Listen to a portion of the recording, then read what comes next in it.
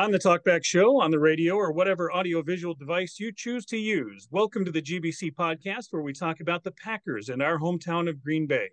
This is episode 55, created on October 2nd, 2023. I'm John. I'm in Appleton, Wisconsin. Along with me, Jeff in Minnesota and Neil on the East Coast. Say hello, gentlemen, and tell us what you're drinking. It is a lovely fall day today. It is winemaking season. I am drinking the last of my 2020 vintage, but also importantly, there's going to be a lot of whining in this show today. Well, I'm going to stay with that theme. So I bought this specifically for this show. I've got from Une Année Brewery, Airing of Grievances. Okay, it's a 2022 Belgian-inspired Imperial Stout, but Airing of Grievances.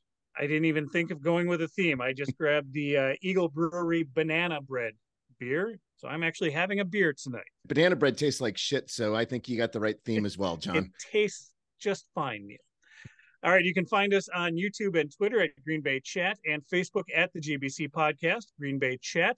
And just the audio is available on Spotify by searching for Green Bay Chat. Well, what are our topics? Yes, we are going to be revisiting that Thursday night football matchup that was on Amazon Prime, a sea of Honolulu blue in Lambeau Field, if you will.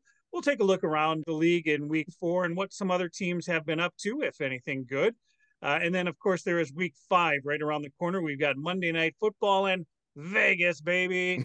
But as for right now, I got to tell you guys, I have been so discombobulated over the last few days because of this schedule. The quick turnaround time that 4 days between games messed me up. Saturday night, someone asked me about announcing one of the high school football games that I did. I couldn't remember what I did the night before because that game had me all messed up. I was like, oh, no, we're a week off. It was a week ago that it was homecoming. Yeah, I've been thrown off by this. And now the next game isn't until Monday. I just can't imagine what the players are going through. Hopefully they can get their heads on straight because it was not a good game on Thursday night, Neil, was it? 206-1 before we started a drive that actually did something. 284 yards to 21 in the first half, Detroit versus Green Bay.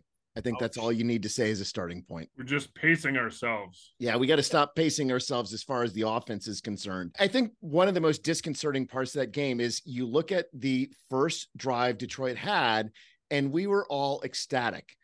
We got that turnover. We got the ball in fabulous territory. Detroit's 16-yard line for our first drive. This was a perfect start for that game against Detroit after having not beaten them for several games in a row. We now had that hot starting point. And what did we do? 3 and out. No yards on 3 plays. Incompletion, sack for -9. We compensated with that with a 9-yard pass, but fundamentally 0 yards on offense the first drive. And that was actually better than our second drive on offense where we went -11. Went with another 3 and out, interception, 3 and out, before finally getting 16 yards on our last drive of the first half.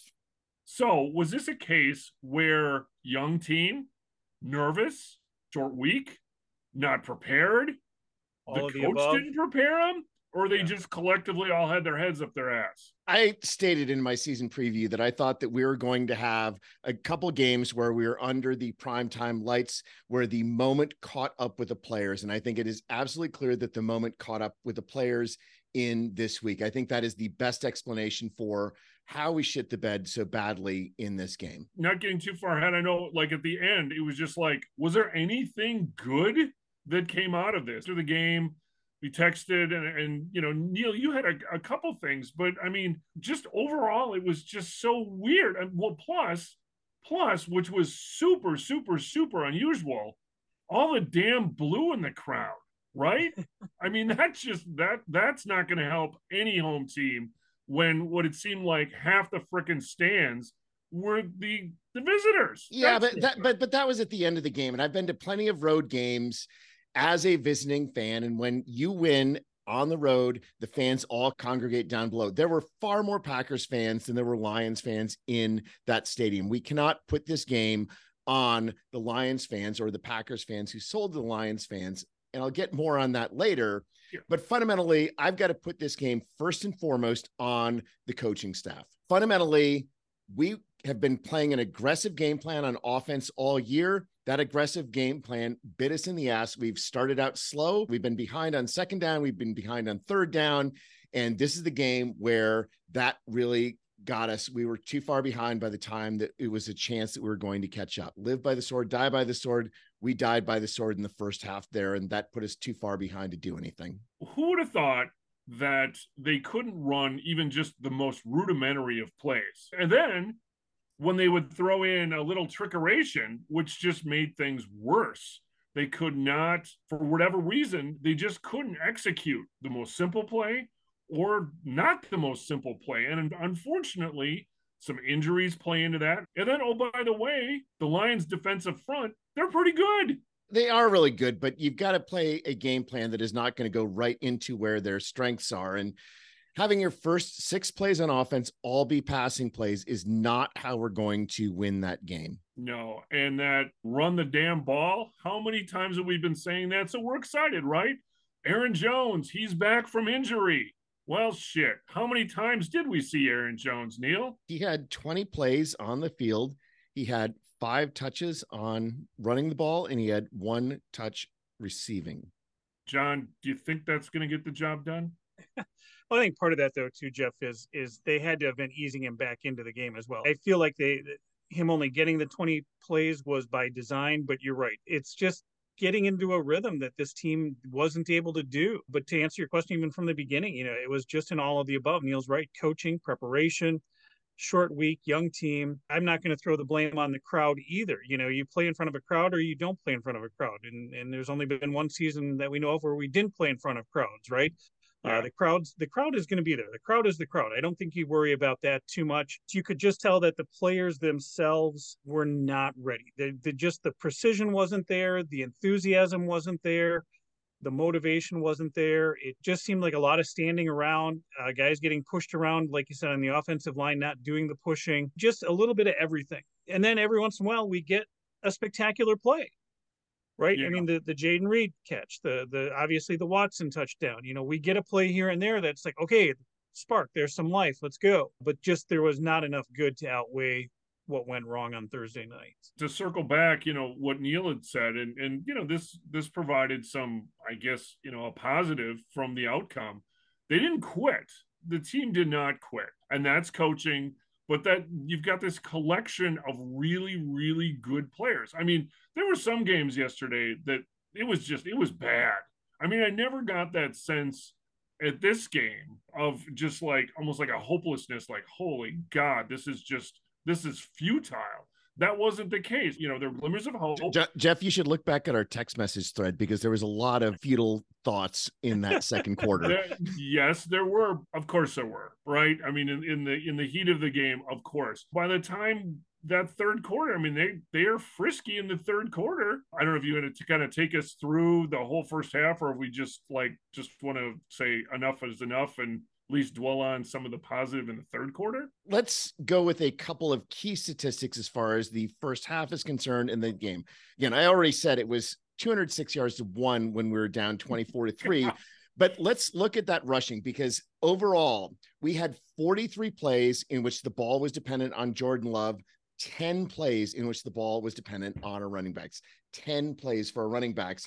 And our running backs overall in the entire game, 10 rushes for 29 yards, 2.9 yards per attempt average. We had 7 rushing yards in the first quarter and 0 rushing yards in that second quarter. And it didn't get, obviously, with those numbers, a whole lot better in the second half. But when those are your numbers, it's going to be very difficult to have a balanced game plan. And I think this goes right back to what I was saying, that this is a coaching issue as far as how you set up your game plan. And going back to John's point, 20 plays for Aaron Jones. Well, come up with 20 good plays for Aaron Jones, where either he's doing something or is serving as a decoy. I'm perfectly fine with saying, yes, we have to ease him back. Christian Watson also only had 20 plays in the game, but actually have some plays that are planned where Aaron Jones is going to take advantage of his incredible abilities. So again, 27-3, the score at halftime, and looking at the score at halftime, just there's no way anybody in that stadium was feeling like there was going to be a comeback like there was just 4 days earlier against the Saints. And you got to remember, during the Saints game, nobody expected the comeback either, but to get that fourth quarter was great. But I think the team did come alive in the third quarter. I wish they could come alive a lot faster than after 30 minutes of regulation. but they did come alive in that third quarter. And the second half as a whole really wasn't terrible. The third quarter was actually good. I mean, let's Yeah. go in that direction. We got the ball. We had an 86-yard drive for a touchdown to start that second half. That is the way that you want to start, ideally, the game, but let's accept the second half within that component. You could argue why we had to go 86 yards, but in the third quarter, the Packers had 8 first downs to 1 for Detroit. We essentially reversed the trend of the first half in that third quarter. In the third quarter, the Packers had 139 yards to 17 yards for Detroit. And in the third quarter, Detroit also had 6 penalties for 55 yards. 123 passing yards for Jordan Love, 7 of 13, and a touchdown. That was actually a really good third quarter. And oh, by the way, once we scored that touchdown, we kept the foot on the pedal and got that beautiful 2-point conversion as well. The 2-point conversion was great with the momentum. And certainly from a math and statistical standpoint, it made sense. And now you're looking at that score went from 27-3 to 27-11. It's like, oh, we're down 16. Maybe we do have shades of last week or shades of an opportunity. Now you're watching the clock again and you're like, can we get 2 more scores in with the 2-point conversions? But they're definitely a major difference in the feel of that third quarter. Right. And we scored the touchdown with the 2-point conversion. Detroit immediately gets a 3-and-out. Now, unfortunately, we had a 3-and-out on the next drive, but we stopped Detroit for a second drive in a row in that second half. They only got 16 yards. And then we followed that up with a touchdown drive at the end of the third quarter that spilled into the fourth quarter that now brought us to 17-27. It's now just a 10-point game. We almost got the 2-point conversion. I mean, I thought it was happening, right? I mean, it was just, he couldn't get around the corner. I think it was ultimately a great defensive play. Lucky, almost defensive play. I mean, he kind of, grabbed around the shoulder pads and hauled him down. I mean, it looked like it was going to happen. But so now it's still a 2-score game, but like you said, all the momentum seems to be with us. The fans are into it, Green Bay fans are into it. And there were a lot more Packers fans than Lions fans. I know that. I'm just tired of this talking point that the Lions fans took over the stadium. They took over at the end like any good road fans do. Yes. Road fans will take over a stadium at the end. I hope to be doing that in Denver in 3 weeks. But the fact that during the game, there was still, you could hear, "Let's go Lions" chant. Let's put it this way. There was enough of a critical mass there, or if you could hear them on the broadcast. So fourth quarter, but now things start to unravel a wee bit, wouldn't you say? Fundamentally, our defense was gassed. I'll go into some of the statistics about why so many key players on our defense is gassed, but we got to within 10 points. And the problem is Detroit went on a 14-play, 75-yard drive in the end that at one point looked like we were going to stop it. They got to a 4th and 3 at the Green Bay 12. They were going for a field goal. And so this looks like a perfect situation. We did not, it was a bend but not break situation, which I generally hate at some level, but fundamentally we bent but did not break. We kept them. They were going to kick the field goal. It was going to be a 13-point game. Well, they did kick the field goal. Oh yeah, they're going into that commercial break. It was like, oh my gosh, we can win this game by 1. We're down 13. Let's get going. Let's get 2 scores here. And during that commercial break, it just all changed. They came back with the penalty review on Walker. Yeah, that was unexpected. You rarely see points come off the board. Yeah, it was a done deal. The field goal was kicked. Everybody was all set. And then we had Mr. Walker's infraction. I think with that too, you said already, Neil, the defense was gassed there in that second half. And after that, it's like a great sigh of relief for the defense. We were walking off the field with a field goal. And now, oh shit, we got to walk back on and play hard again. I don't think they were ready to come back onto the field there. And it definitely showed the way Detroit quickly got into the end zone. Yeah, that has to be just absolute. I mean, I was demoralized, right? I mean, I can't even imagine what that's like as a player to like think that the field goal's done. You're walking off the field and, oh shit, we've got to go on a goal line stand now. But we did actually hold them still, right? They ran for 3 yards. We pushed them back 4 yards. They ran for 6, but they had to go for it on a 4th and 1 to score that touchdown that made it a 3-score game. They still had to go and make some plays. We still made some plays in order to give ourselves a chance. And I think that it was a 14-play drive. And at play 14, that's where that 1 yard is going to be essentially unstoppable. Was that play too? I mean, if they hadn't already put a stamp on it, it was that play that definitely showed that Detroit was the better team. And they've been the better team a few times now. And like we said, I even said during the season preview, I didn't think that this was going to be a Packer win. And it's just because of that. We just have not been able to show that we can play against, believe it or not, the Detroit Lions. And they are playing good football, and they really have been bringing their best for Green Bay. So we can't come out with a half-assed performance in the first half like we did. Or an unprepared performance, or a young team performance, because unfortunately Detroit sort of has gone through those growing pains, and certainly Dan Campbell had these guys whipped up. They wanted it more. If you want to talk about how a team builds and how a team grows under a system and things like that, definitely they're a couple of years ahead of us right now because of having Jared Goff at quarterback, having Campbell as their coach, having a defense that's really starting to gel. They're playing really well. We're at square one effectively still, even though our quarterback is older. This is really his first season on the field, right? And we've got a young team around him. So yeah, we are building, and we are a step behind them. Just like I said, we're a step behind probably the Atlanta Falcons as well, and we'll find ourselves a step behind some other teams. But as the season goes on, this team has to be able to show that they can grow. I really feel like they recessed in this game. This was a paltry performance compared to the first three matchups. Well, and this is where you've got, although this goes back to the defense, I'm not going to say, we're going to fire Joe Barry. Okay, I'm not, but you can. You probably should. Well, I mean, the defense should not be playing like the first step. So Quay Walker, 19 tackles, 10 solo, 1 tackle for loss. The guy was all over the field. Yes, he had that gigantic mental blunder, okay, which was brought up because, yes, he got kicked out of 2 games last year for being an idiot, not thinking, or whatever you want to call it. So he's tried to rehabilitate himself, or whatever you want to call it, so that, and then he goes and does this. The fact of the matter is that he's not Blake Martinez-like, as you say, Neil. He's making stops, not 10 yards down the field, right? He's making really good plays, but you can't have all these other things happening if you expect to win or be very consistent. There's just that level of consistency is not there. I want to go back to that penalty, though, in Quay Walker, and that I think that's a coaching issue more than anything else. The coaches had to have the situational awareness to tell the players, listen, let's just play in case they go for a fake field goal. This is a situation where a field goal is a victory. We cannot do anything such that they get anything more than a field goal from that drive. And the coaches needed to instill that was the goal. It was to just make sure that they don't get any more than 3 points. And, yes, there's a leadership issue. I'm wearing the Reggie White jersey because I think there is a vacuum in leadership for this Packers team. But at the same token, this is where, when you've got a young team, the coaching staff plays a critical role, and the coaching staff failed at that specific moment. Now, going on to the next drive, right? So we're down 17 points. I think that the next drive really showed that this team was still fighting. We drove 69 yards, nice, in 8 plays, and then that ended up with the Jordan Love interception.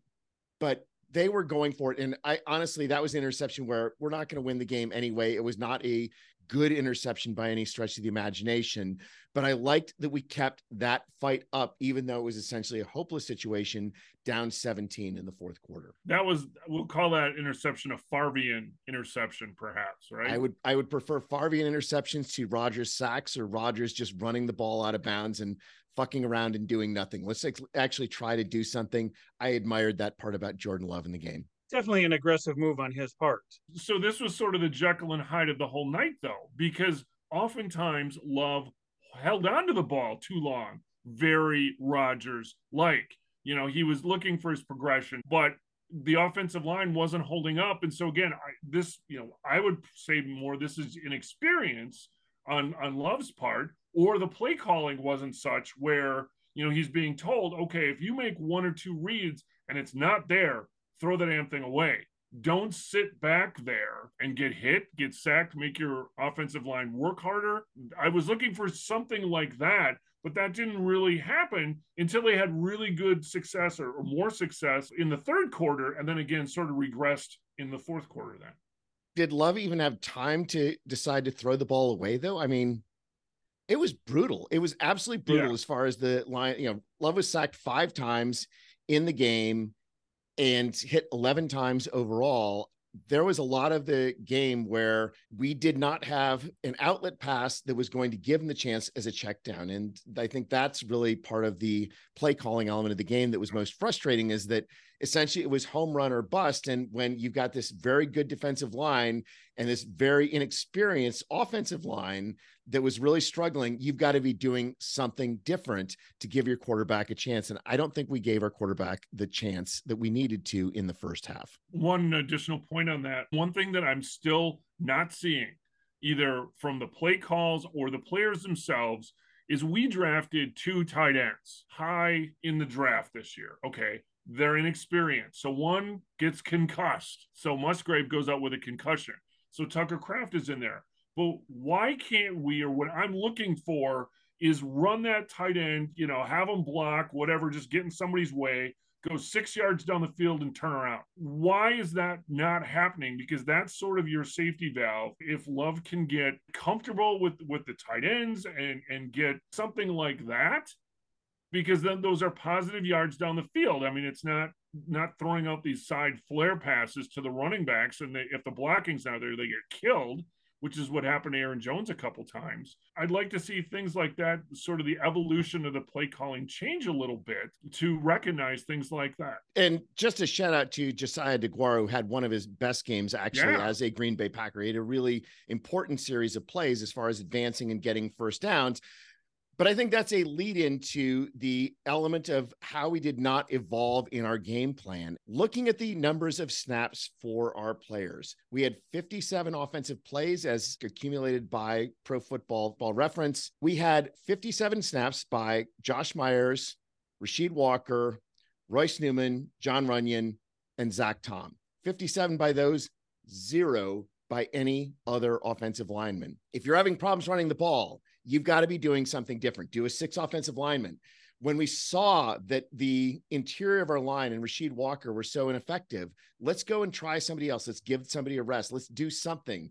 Nyman, Ryan, whatever. We've got to try something different. And we did the exact same thing throughout the game. Looking at our tight ends, we had 36 snaps for DeGuara, a handful for all of the other players. Again, on these 57 counted plays, we had 69 total snaps as far as our tight ends are concerned. At most, we had 12 snaps in which we had 2 tight ends. We had 0 snaps that were 3 tight ends. We didn't do those things that would allow us potentially the opportunity to either move the ball with running or alternatively to do the things Jeff mentioned, which is, some short passes to our tight ends. You've got to have the players on the field that are going to give you the ability to do that. The snap counts tell us our offensive game plan did not give us the opportunity to adjust to what Detroit was doing and beating us with. Was that kind of a function of that the hope was that Jordan Love was going to sort of figure this out, or that he was going to take off and run? I mean, these are rhetorical, obviously, at this point, but I mean, so I wonder why that wasn't formulated. Say, oh, shit, we're getting our ass handed to us. So here's a bunch of other stuff we can do. And as Matt LaFleur said in post-game now, doing the same thing is silly, or, some combination thereof. Basically, just you keep banging your head against the wall. It's not going to change anything. But why intra-game was that not happening? There's been a lot of anti-Joe Barry vitriol during and after this game. And the fact of the matter is, I think Adam Stenavich really deserves a lot more criticism, a lot more attention to what he is or what he is not doing, because LaFleur is essentially serving as a cover for our offensive coordinator. And when this is what our game plan is, when we don't make those changes in game, Adam Stenavich is the person who should be front and center for the blame for that. We are indeed airing of the grievances. Well, let's move on to game planning on the other side. We talked about Quay Walker in that special teams play, but the way that the snaps were counted by Pro Football Focus, we had 75 defensive snaps. Quay Walker played all 75 of those defensive snaps, in addition to 7 special team snaps. And this sort of sounds like high school football, where you've got this one just incredible player. You're going to play him every play on offense, play them every play on defense, but you know what? They'll take those players off for special teams. And I would argue that Quay Walker never should have been on that special teams play, and they should have rotated him out throughout the game. I will also add that Darnell Savage, Rasul Douglas, and Jonathan Ford all also had 75 snaps. All 4 of those defensive players were not rotated at all. They played every single one of those snaps. And again, 75 defensive plays. I'm sorry, the human body is not built for doing that at the highest level and performing at your best for 75 plays in a game. You've got to recognize the human nature of the game. You've got to rotate people out in order to give them the chance to perform at their best. And yes, Quay Walker had 19 tackles. He had an incredible game, but you've got to be able to give us a better chance of having all of our players do well. You've got to rotate a little bit more than that in order to win the game, especially when the other team is dominating time of possession, as Detroit did. That's crazy. Oh my God. I mean, that's superhuman, for God's sake, right? I mean, and on 3 days rest as well. Right. I mean, okay, he's young, but let's not drive the poor kid in the ground. Holy crap. And this is one of those things, just because you can doesn't mean you should, maybe. I mean, he's good. Okay, we've established that. But do you play him every single?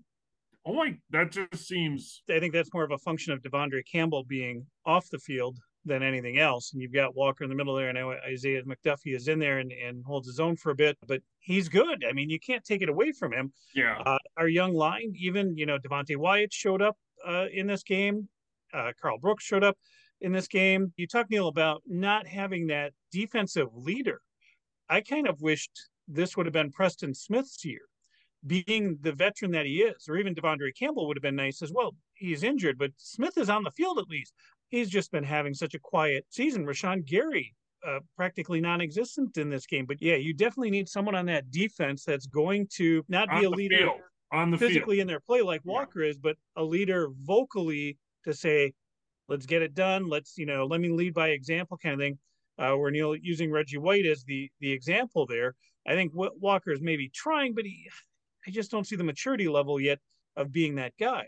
He's only a second-year player too. Right. I mean, it's just you're probably not going to get that because that's why, that's why I said I wish this would have been Preston Smith's year.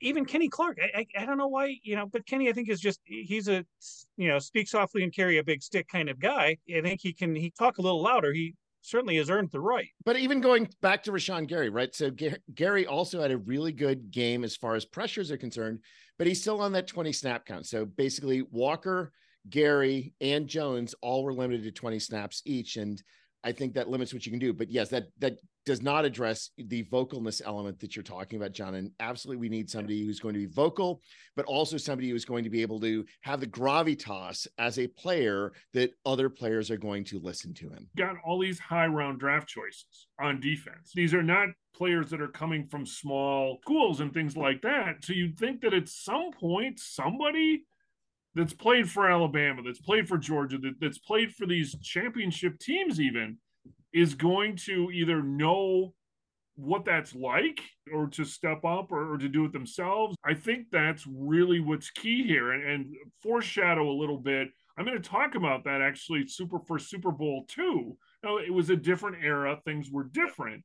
But there's a very specific piece in there where the players say, okay, we're going to do this and sort of take control of our destiny, so to speak, of the game. And obviously, Super Bowl is a reasonably large game in which to do this. But even on a Thursday night game, it's rather important. It's a national stage. It is for the division or the NFC North lead. So yes, somebody needs to step up, and we didn't see that. Clearly, we saw really the antithesis of that. To be fair, Rashawn Gary went to Michigan, so it's not like he has leadership in big games. Nice. I was going to say, at this level, though, when you get to your top tier players and on defense, even, you have two types of players. You're either a super freak athlete that your whole life you've been the guy who just runs around, does whatever he wants, makes everything happen. Or you're there because you are really good at doing what you're told to do, and you've had good coaching along the way, and coaches who know how to move those chess pieces about and say, this is your job. Mm-hmm. This is your job. And the reason your job is this and his job is that is because your jobs are going to come together. Don't think about it, just do what you're being told. And I think we've got a lot of those types of players on this team. The draft capital was used to get those types of players on this team. So now you have to say, do we have a really smart person who is coaching them to do that? And we've already said, no, we don't think so. Neil, I would rather fire Joe Barry than try to revamp the entire ticket scheme of who gets to buy tickets to a Thursday night game, because it makes more sense. Yeah, Joe Barry has proven his abilities over the year, and I'm sorry, but like there was a photo that was shared. Detroit had the ball on our 2-yard line, and we had 2 down linemen. I'm sorry, there is never a situation where the other team having the ball at your 2 and 2 down linemen is the right situation. You see things like that, and it's just impossible to say that Joe Barry is the right guy for this job. His defenses technically are ranked better than they were when he was in Detroit.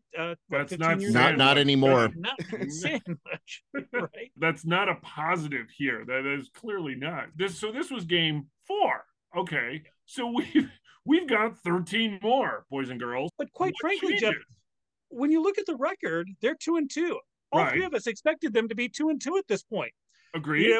We should A, be ecstatic that we're good prognosticators, and B, be ecstatic because this is a team that won 2 games. This is a young team that, a lot of people said this is a 6-win team. And if that's the case, hey, we're a third of the way there. So for them to have 2 wins right now, to be 2-2 going into Las Vegas, having a cakewalk of a month in October, I think they're sitting where we wanted them to be sitting. And we're not in a situation like Bears fans where we're already looking at, hey, we've got the number 1 and the number 2 pick in the draft in this upcoming year. It's a good thing. Fundamentally, we are excited about the potential of this team. We're frustrated when they're not hitting their potential. We're frustrated when coaching in particular doesn't seem to be leading them to achieve their potential. But we can see that potential there. And because we can see the potential, all of these other things are just driving us nuts. Right. And it's just too many little things. It's lots and lots of little things here and there. And then, like we said, we get the flashes of brilliance. We get the exciting plays. We get the aggressive plays that work out. All right. But despite all that, Jeff, we got 2 field goals. Yeah, we did. Yay. And we maybe don't have to think about going for 2 after every touchdown or every, that we score. I still think we should, but that's a separate question. But has our kicker missed anything yet this year in 4 games? No, John, he is not. However, in the preseason, was that your biggest concern coming into this season, was what the kicker was going to do? I don't think that's a fair question. However, I want to segue to Neil. I've been waiting for this. So we were watching the game, and just why in the hell do the asshats run the ball out when it's 4, 5, 6 yards deep in the end zone? Catch the ball. And to be fair, it's better than last game where we ran it out from 8 and 9 yards back in the end zone. Catch the ball or let it go. Put your arms out like all the other. Just don't touch the ball. Let it go in. Get a touchback. Start at that magical yard line, the 25-yard line.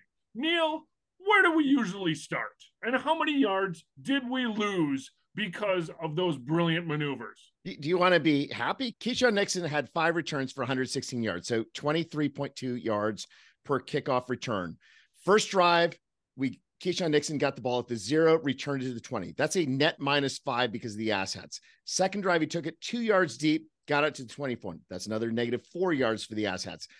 Third kickoff return, took it 6 yards deep, got it out to the 21. Oh, and on top of that, there was a holding on the kickoff returns. We got the ball at the 10-yard line, -15 as far as the asshats on the kickoff return. We took a touchback on the next one, but then we went and on the next drive, took it 2 yards back, got it all the way out to the 41. Oh, wait, but there's a holding. So we got the ball at the 14. That's a -11. And then we had one more return, went 4 yards deep. We took it out to the 17. So on those kickoff returns, we lost 43 yards of field position compared to if we just let the ball go through the end zone. But that wasn't the only mistake by the asshats in the game. But wait, there's more. There's more, yeah. On the second drive, we got the ball at the 20. We had 3 plays. We went -6 yards, and we had the ball in the 14th. And then the asshats had a false start on Kingsley Enagbare. So we're punting from the 9-yard line. Detroit got the ball on the 45 after that punt. It was only a 55-yard short field for Detroit's second touchdown. So we've got -5 on the false start. Jaden Reed, who I love, but who I think should be playing just wide receiver and not punt return, even though he's electric. I think he's too valuable as a receiver to be playing punt return. He had the buff punt that cost us 6 yards. Quay Walker, we've already mentioned. Situational awareness as far as the special teams are concerned. Turned 3 points into 7, 5-yard penalty. But fundamentally, on all of those special teams plays, we had a net negative 59 yards, whether it was returning the ball too deep, whether it was penalties, whether it was muffed returns. We lost 59 yards of field position due to negative plays on 8 different plays by the asshats in that game. It's totally unexpected too, with as much as we talked up Rich Bisaccia and how he's been selecting players to play on special teams. Yeah, is there a bit of aggressiveness in letting Nixon, giving him the green light and letting him come out? Yes. But if the other 10 players can't do anything with it, it's not going to help. It's not fortuitous. I think that if this team could let the ball go in, like Jeff said, get a few touchbacks, and then surprise someone with a return. Hey, what, it's 6 yards, 7 yards deep. Now he's bringing it out. Every time he's bringing it out, it's no longer a surprise. Well, it's one of those things, too, where it's like, this is just almost Sisyphean, right? I mean, if they're kicking it to the goal line, or if they're kicking it short, then yeah, if he's running back 20, 25 yards, fantastic. Yay, asshats.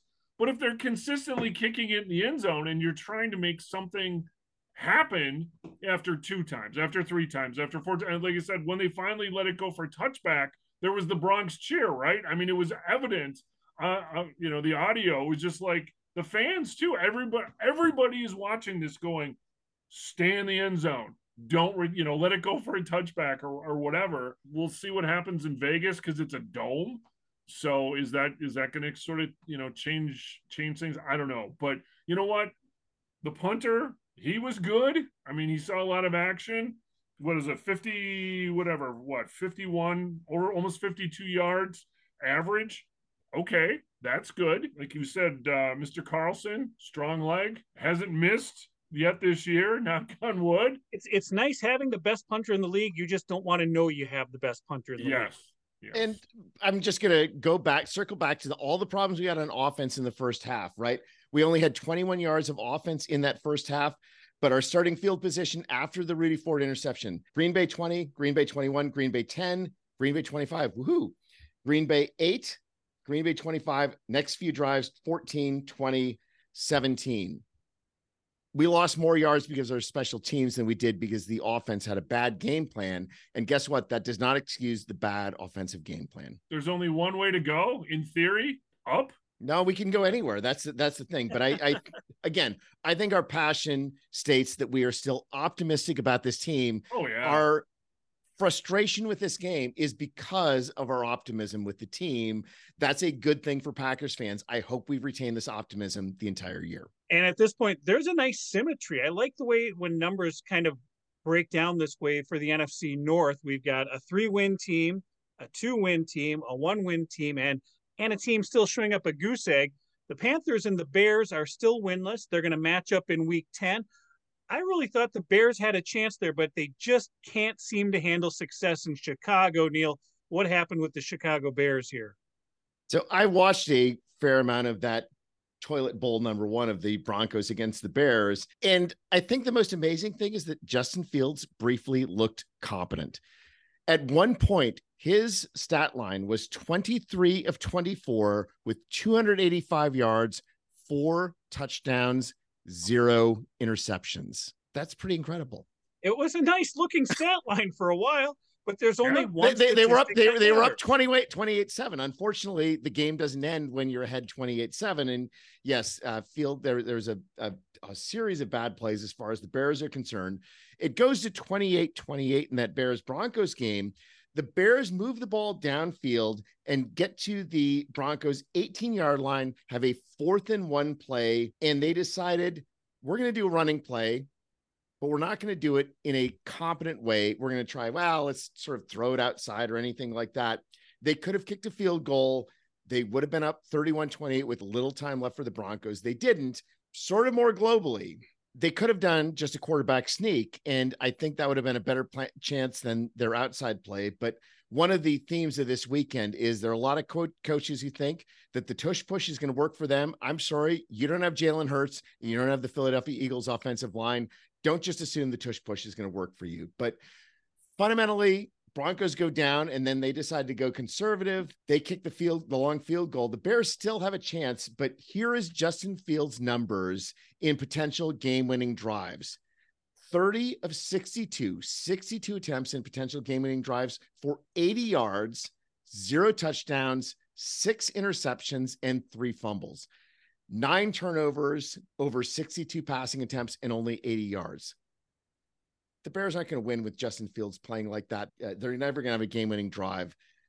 That's futility having Justin Fields as your quarterback, no matter what the numbers looked like at any point in the game. The other part of it, you mentioned the toilet bowl. It was the Panthers, the Vikings. The Vikings now have 1 win on the season. Jeff, are Vikings fans insufferable now because of that? They finally got one up there.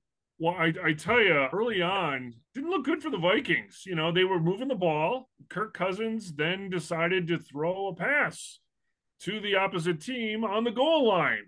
So it was a 99-yard pick six, in which he was totally blown out on a block as well. So just added insult to injury. However, the Vikings defense, they looked passable against Carolina, and ultimately they were playing, it was 2 winless teams. Somebody had to win, so the Vikings came out on top.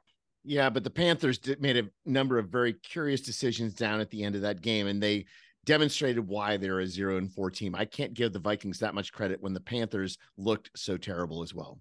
So Neil, you actually admit to watching that game? I've got Sunday ticket. I will switch between games at will. Carolina probably not as far as we expected. They apparently needed more than just a quarterback to help them out, or maybe I don't know if they changed their strategy for the season with their young quarterback, but Carolina not lighting things up as we expected. Now, on the other side of the coin, the Philadelphia Eagles, the San Francisco 49ers, they are the only undefeated teams in the league. Those 2 teams will match up in week 13. We don't need to talk about those. We want to talk about Neil's favorite, most electric, exciting team in the league that he has picked and he is going to stand by, even though they shit the bed against the Arizona Cardinals. Neil, how are the Cowboys doing? They're not the most electric team in the league. They're the most electric team in the NFC. But I said last week, they had a hangover against Arizona. Fundamentally, they had a major ACL injury to their defensive leader.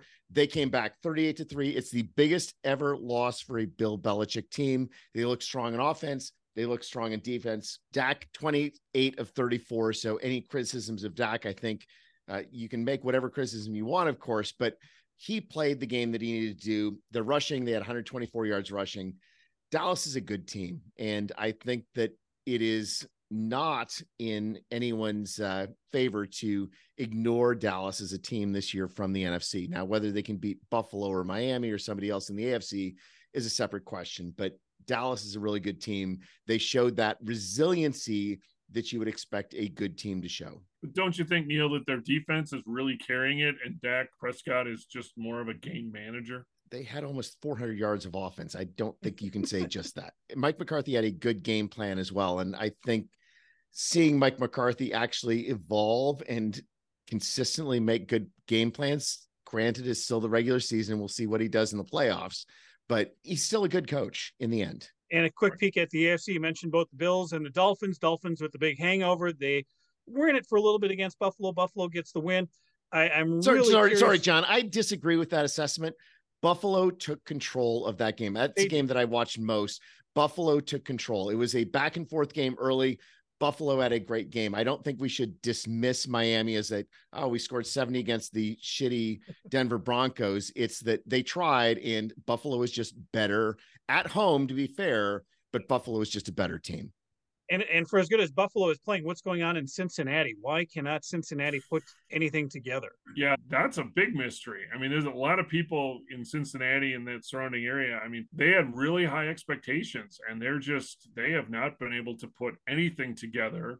Once again, T. Higgins, my fantasy wide receiver. Jeff, nobody cares about your fantasy team. You got to follow it up, shit. Come on. You can't just let us hang on that. You got to have a follow-up. I got nothing. You're right. All right. The other two AFC teams we've been keeping an eye on because it's the month of October, the Denver Broncos, Las Vegas Raiders.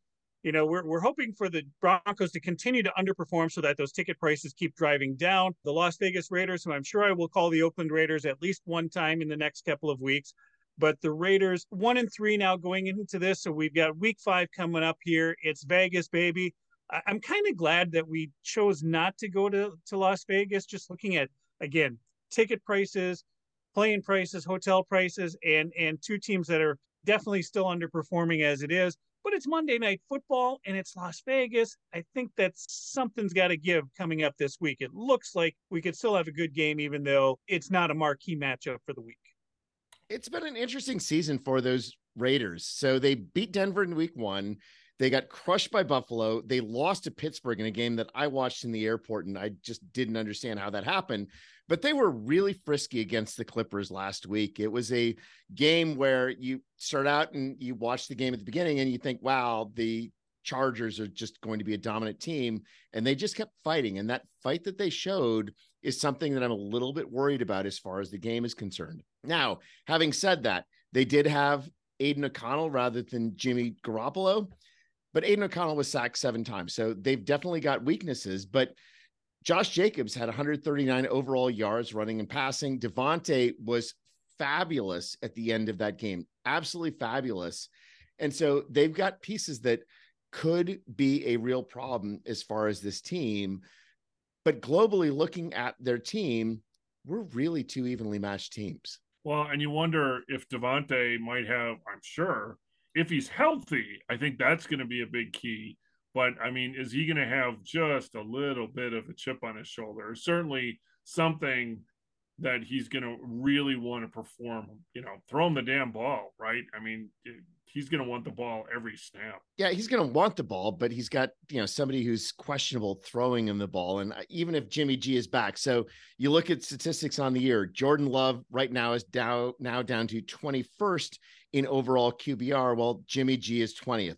By traditional passer rating, Love is 19th, Jimmy G is 23rd. So even if Jimmy G is there, it's not like they've got an advantage at their quarterback. And yes, Devontae is amazing. He is 8th in the NFL in 397 yards receiving, despite the quarterback he has throwing him the ball.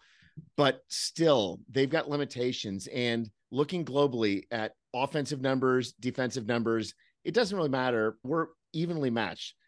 Green Bay's 27th in offensive yards. The Raiders are 26th. Defensively, the Packers are 20th in yards. The Raiders are 18th. You look through passing, running, whatever, the numbers are about the same. The good news is that the offensive running numbers for the Raiders are somehow even worse than the Packers numbers are. I don't know how that's possible, but they're only averaging 65 yards a game running. The only place where there's a difference really is in points. We are significantly better than them as far as offensive and defensive points, but I think, once again, these are evenly matched teams. These are teams that will have a schizophrenic nature. Anything could happen under those bright lights. I could see them blowing us out. I could see us blowing them out. I could see a close game. We'll see. This is the nature of a young team.